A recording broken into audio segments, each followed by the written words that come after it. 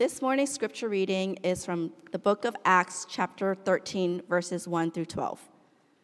That's page 921 in the Pew Bibles, or you can flip to your devices to look at the verse, or your own personal Bibles. Page 921. Now there were in the church at Antioch prophets and teachers, Barnabas, Simeon, who was called Niger, Lucius of Cyrene, Manaen, a lifelong friend of Herod the Tetrarch, and Saul. While they were worshiping the Lord and fasting, the Holy Spirit said, "Set apart for me Barnabas and Saul for the work to which I have called them." Then after fasting and praying, they laid their hands on them and sent them off. So being sent out by the Holy Spirit, they went down to Seleucia, and from there they sailed to Cyprus. When they arrived at Salamis, they proclaimed the word of God in the synagogues of the Jews, and they had John to assist them. When they had gone through the whole island as far as Paphos, they came upon a certain magician, a Jewish false prophet named Bar-Jesus.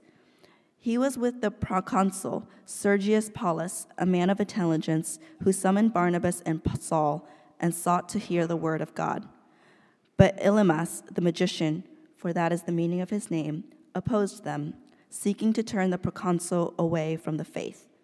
But Saul, who was called Paul, filled with the Holy Spirit, looked intently at him and said, "You son of the devil, you enemy of all righteousness, full of all deceit and villainy, will you not stop making crooked the straight paths of the Lord? And now, behold, the hand of the Lord is upon you, and you will be blind and unable to see the sun for a time." Immediately mist and darkness fell upon him, and he went about seeking people to lead him by the hand. Then the proconsul believed when he saw what had occurred, for he was astonished at the teaching of the Lord. May God bless the reading of his word. And now I invite Minister Pat to come up to preach about the Church Unleashed.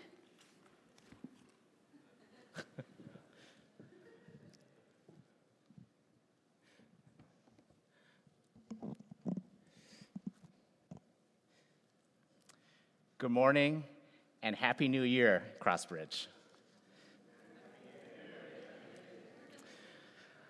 Today, we continue in our new sermon series, To the Ends of the Earth. In the message that launched this sermon series, Pastor Jeff led us on a guided tour of the first 12 chapters of the book of Acts, tracing the formation of the church through the suffering and scattering of Christians in order to form a church of all people, nations, and tongues. And that is where we are headed in this sermon series. As we proceed through the missionary journeys, chapters 13 to 20, we will see Paul forming a new family of God, defined by faith, drawn from every nation and tribe, peoples and tongues, as we see it fulfilled in Revelations chapter 7, verse 9. We aspire to be members of that new family where our rule of life is not defined by the rules we follow, but by following Jesus Christ with trust and obedience. As we prepare to hear today's message from Acts 13, 1 to 12, let's shift focus from the church and on to the Holy Spirit.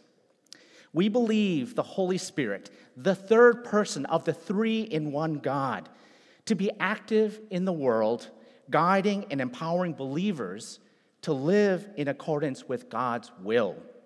To that end, I will lead and help you to observe and reflect on two major themes. The first theme in today's passage is the essential role of the Holy Spirit in appointing particular prophets and teachers in the church. We see this in the calling and setting apart of Barnabas and Saul for a specific mission to take the message of Jesus to the Gentiles. This theme of Holy Spirit initiation of leaders and guidance of the community repeats throughout the book of Acts. It's important to remember that the Holy Spirit is not just an abstract concept, but he is a personal, active driver in our lives and in the life of the church. Now, the second theme is spiritual gifting and empowerment of the Holy Spirit. Now, throughout the book of Acts and elsewhere in the New Testament, the Holy Spirit is cast as the giver of spiritual gifts and empowerment. Today, we're going to see Barnabas and Saul preaching and performing miracles, leading to the conversion of Gentiles. Now, God does not call and prepare people to fail. The Holy Spirit empowers his appointed to carry out mission and work they have been called to do. As we reflect on the passage, let's remember that the power and guidance of the Holy Spirit is available to us as well. Remember to ask God to empower us in our mission and work.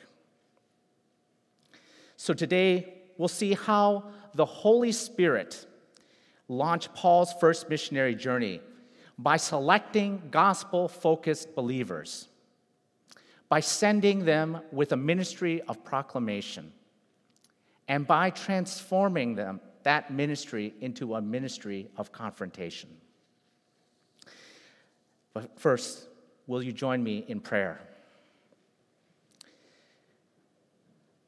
Heavenly Father, bless your word and pour your truth, courage, and conviction into our hearts by your Holy Spirit, that we might become more like your Son, Jesus Christ, in whose name we pray, amen.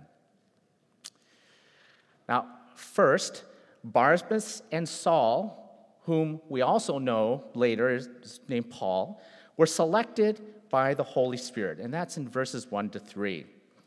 Now, there were in the church at Antioch prophets and teachers: Barnabas, Simeon, who was called Niger, Lucius of Cyrene, Manaen, a lifelong friend of Herod the Tetrarch, and Saul. While they were worshiping the Lord and fasting, the Holy Spirit said, "Set apart for me Barnabas and Saul for the work to which I have called them." Then, after fasting and praying, they laid their hands on them and sent them off. Now, when we read this, we would be right to say that the church at Antioch commissioned these missionaries. And while that is certainly true, it is only after God had already done so.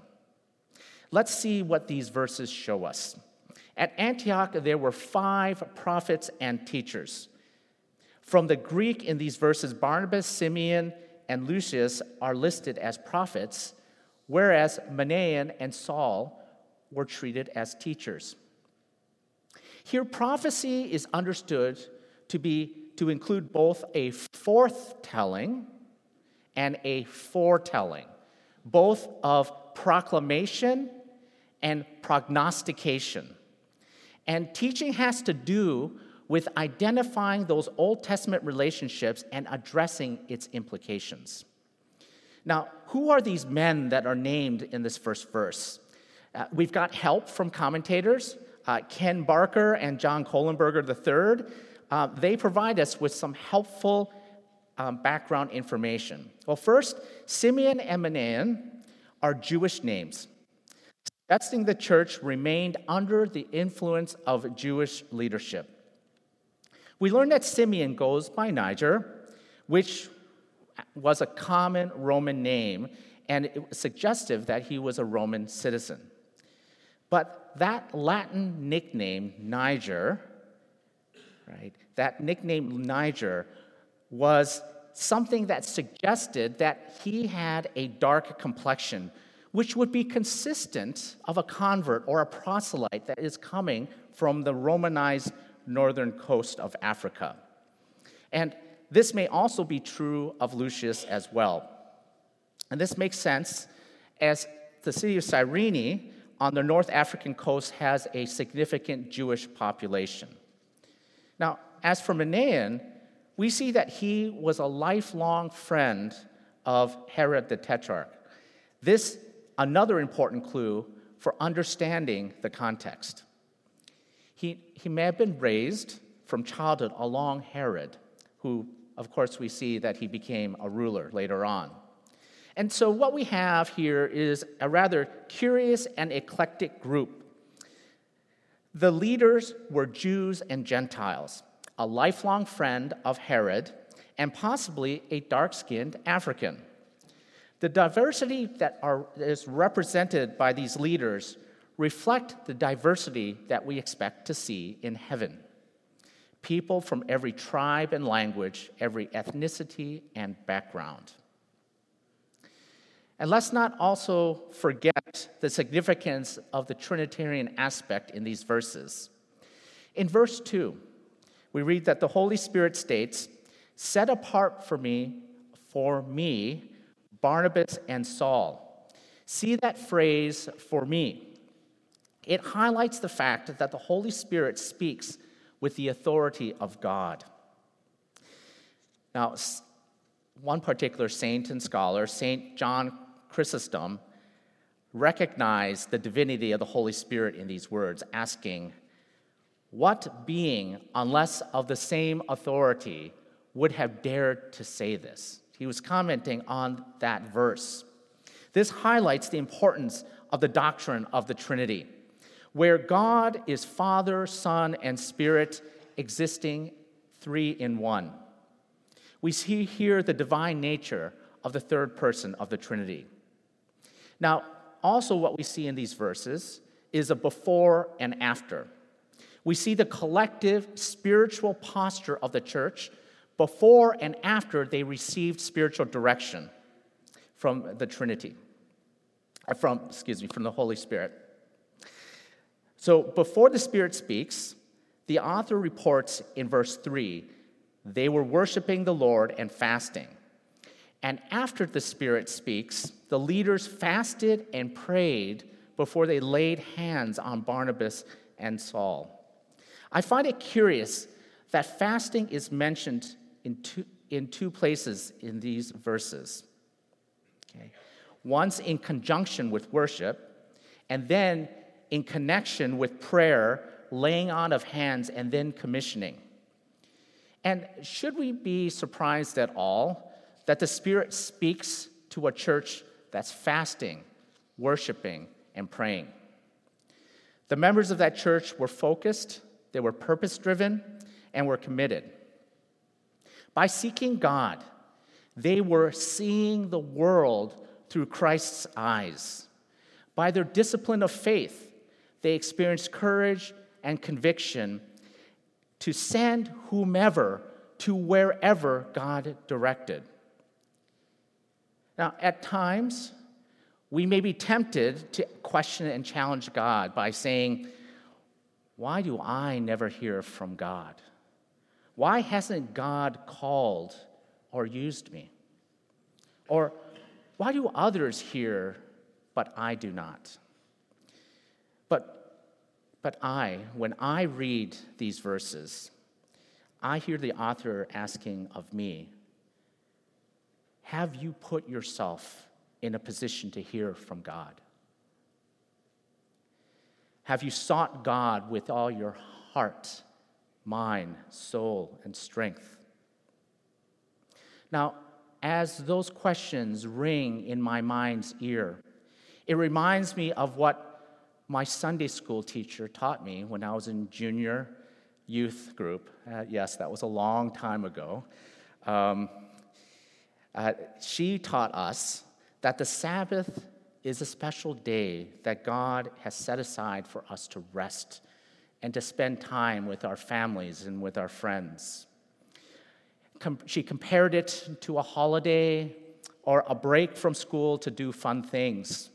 She explained that as we enjoy what God has created, we remember He is the one who created it for us to enjoy. And as we remember God, we honor God. We say thanks for all that He's done, and we feel safe. And whenever you keep the Sabbath, it helps you to remember that God is always with you. And remembering Jesus is Emmanuel, God with us, is possibly the most important thing in this life.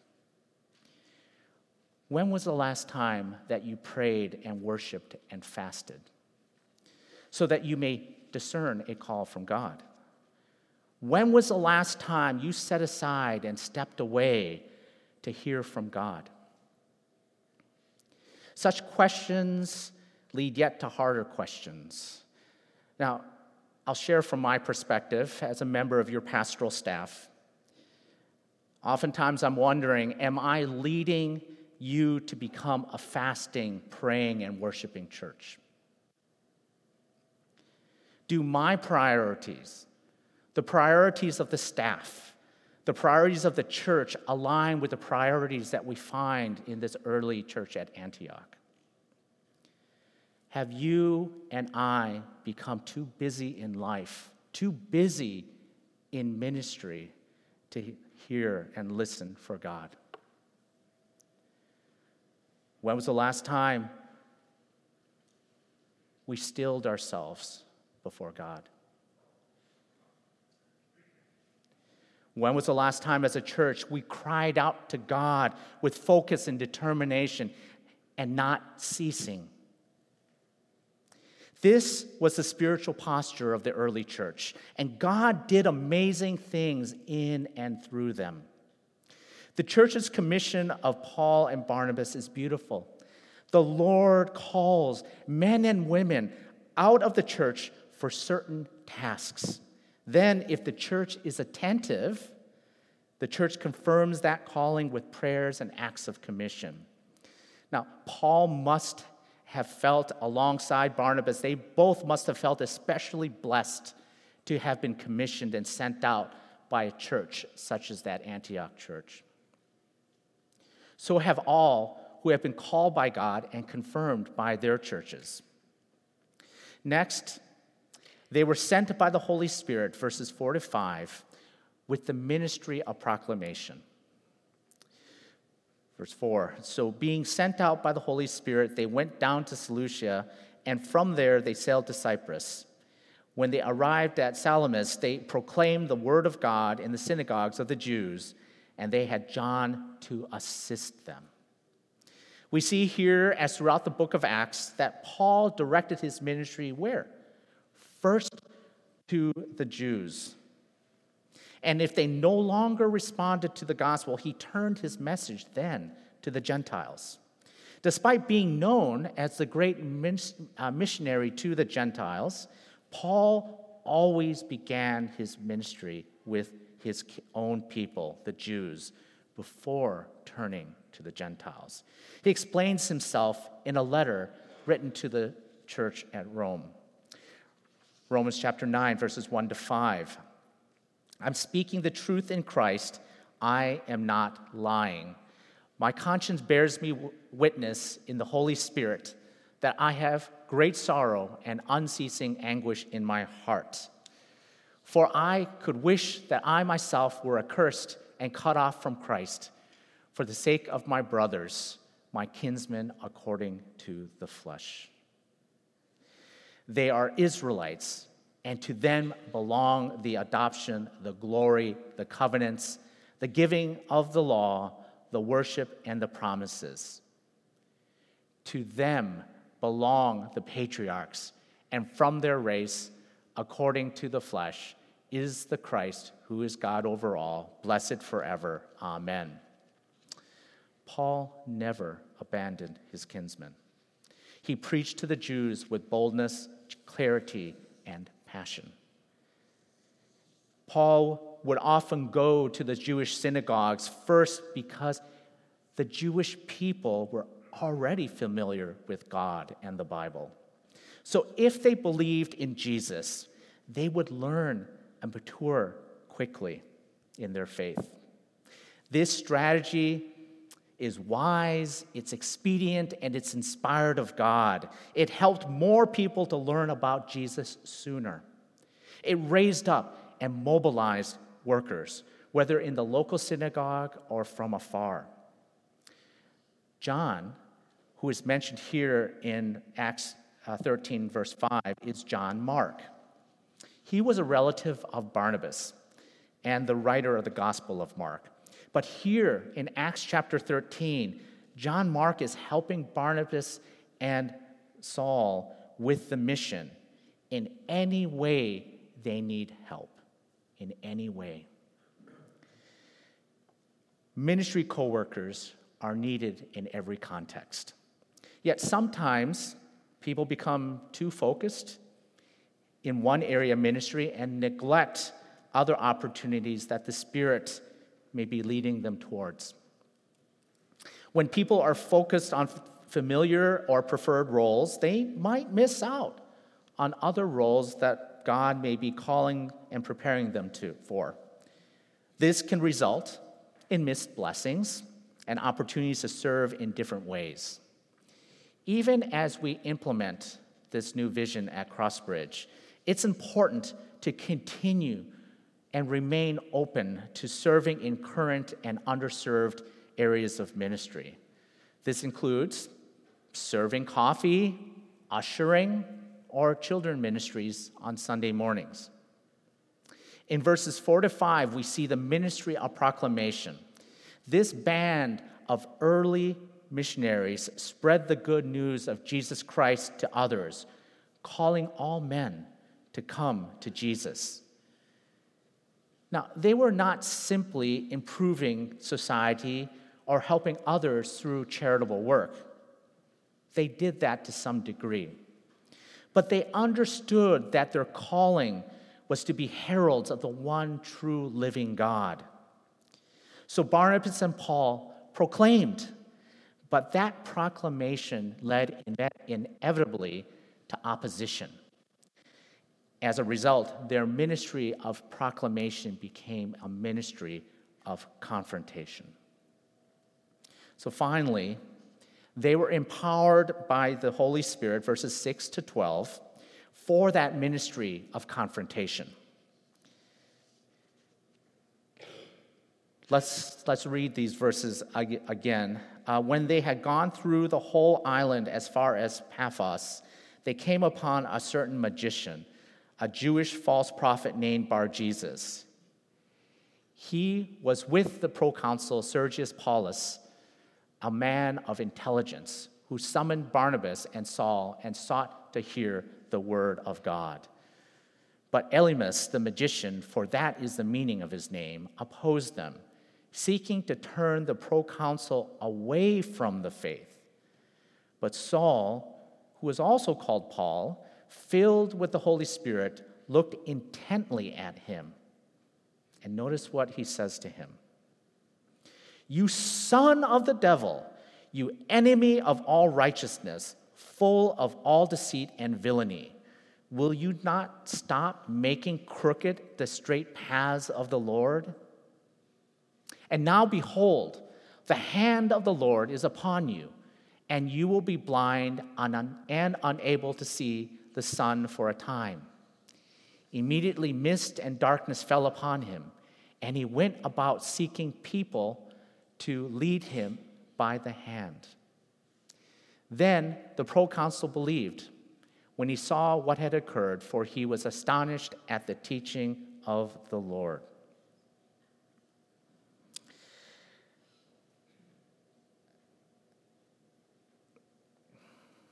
Paul's conversion, and then subsequent empowerment enables him to confront Bar-Jesus with the conviction and power of the Holy Spirit behind him. Bar-Jesus, also known here as Elymas, it was pretty common then for one person to have two names. It was the setting for an astonishing showdown between the kingdom of God and the kingdom of darkness. Bar-Jesus stood at Sergius Paulus' side and darkened his mind in much the same way that Uncle Screwtape instructed his apprentice nephew in C.S. Lewis's Screwtape Letters. Remarking on his task, Wormwood says, "It is funny how mortals always picture us as putting things into their minds. In reality, our best work is done by keeping things out." That was Bar-Jesus' strategy. He attempted to blind Sergius Paulus from the truth that leads to salvation. But when Paul had seen enough of his wickedness, he turns on Bar-Jesus and proclaims, and I'm going to repeat this verse just because it stands out, "You son of the devil, you enemy of all righteousness, full of all deceit and villainy." Now,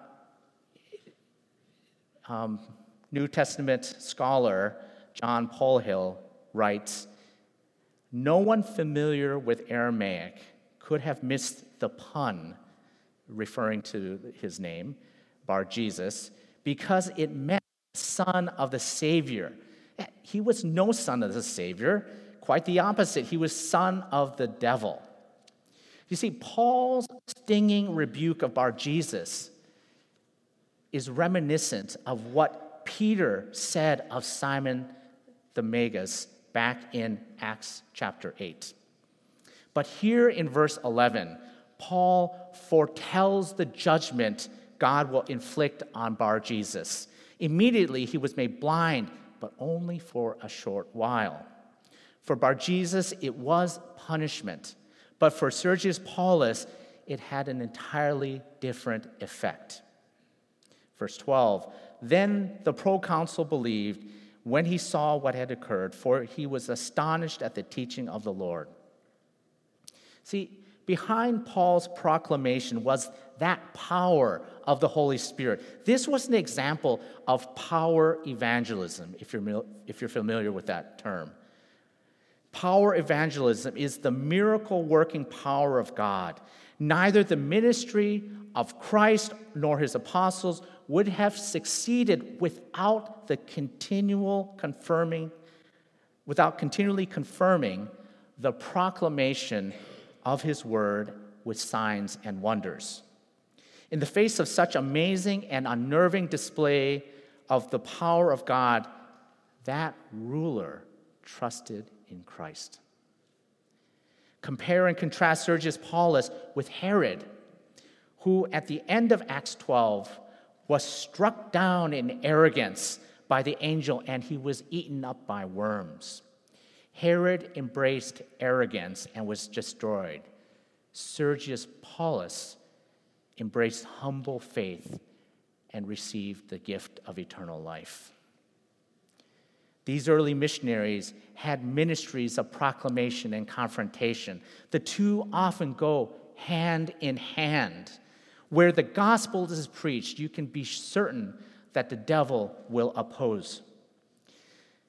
So let me begin to close by summarizing the significance of Acts chapter 13, 1 to 12, as it affects and is related to those missionary journeys here in the book of Acts. First, today's passage shows how the early church worked extremely hard to tell people about Jesus. It's even more noteworthy because that church was composed of both Jewish people and non-Jewish people, a mixing of like oil and water in many ways. And this shows that the church understood and accepted that the message of Jesus Christ was for all people, regardless of their background. The church at Antioch showed that a church that understands Jesus' gospel is a church that seeks to share it with others. Anyone who is happy to be saved is happy to tell others about the Savior. Now, some here in the sanctuary and possibly online may have a hard time seeing, understanding, or applying those things if you happen to lack faith to accept, believe, and to live by them. Now, can you expect the Lord to move and lead in power if you or I are struggling with disbelief? But according to his enduring and unchangeable goodness, this much remains true. If we repent of our indifference, seek the face of God, and renew our commitment to become gospel-focused followers of Christ, we can expect the Holy Spirit to reform Crossbridge, to become ascending, advancing, proclaiming ministry of CBCGB.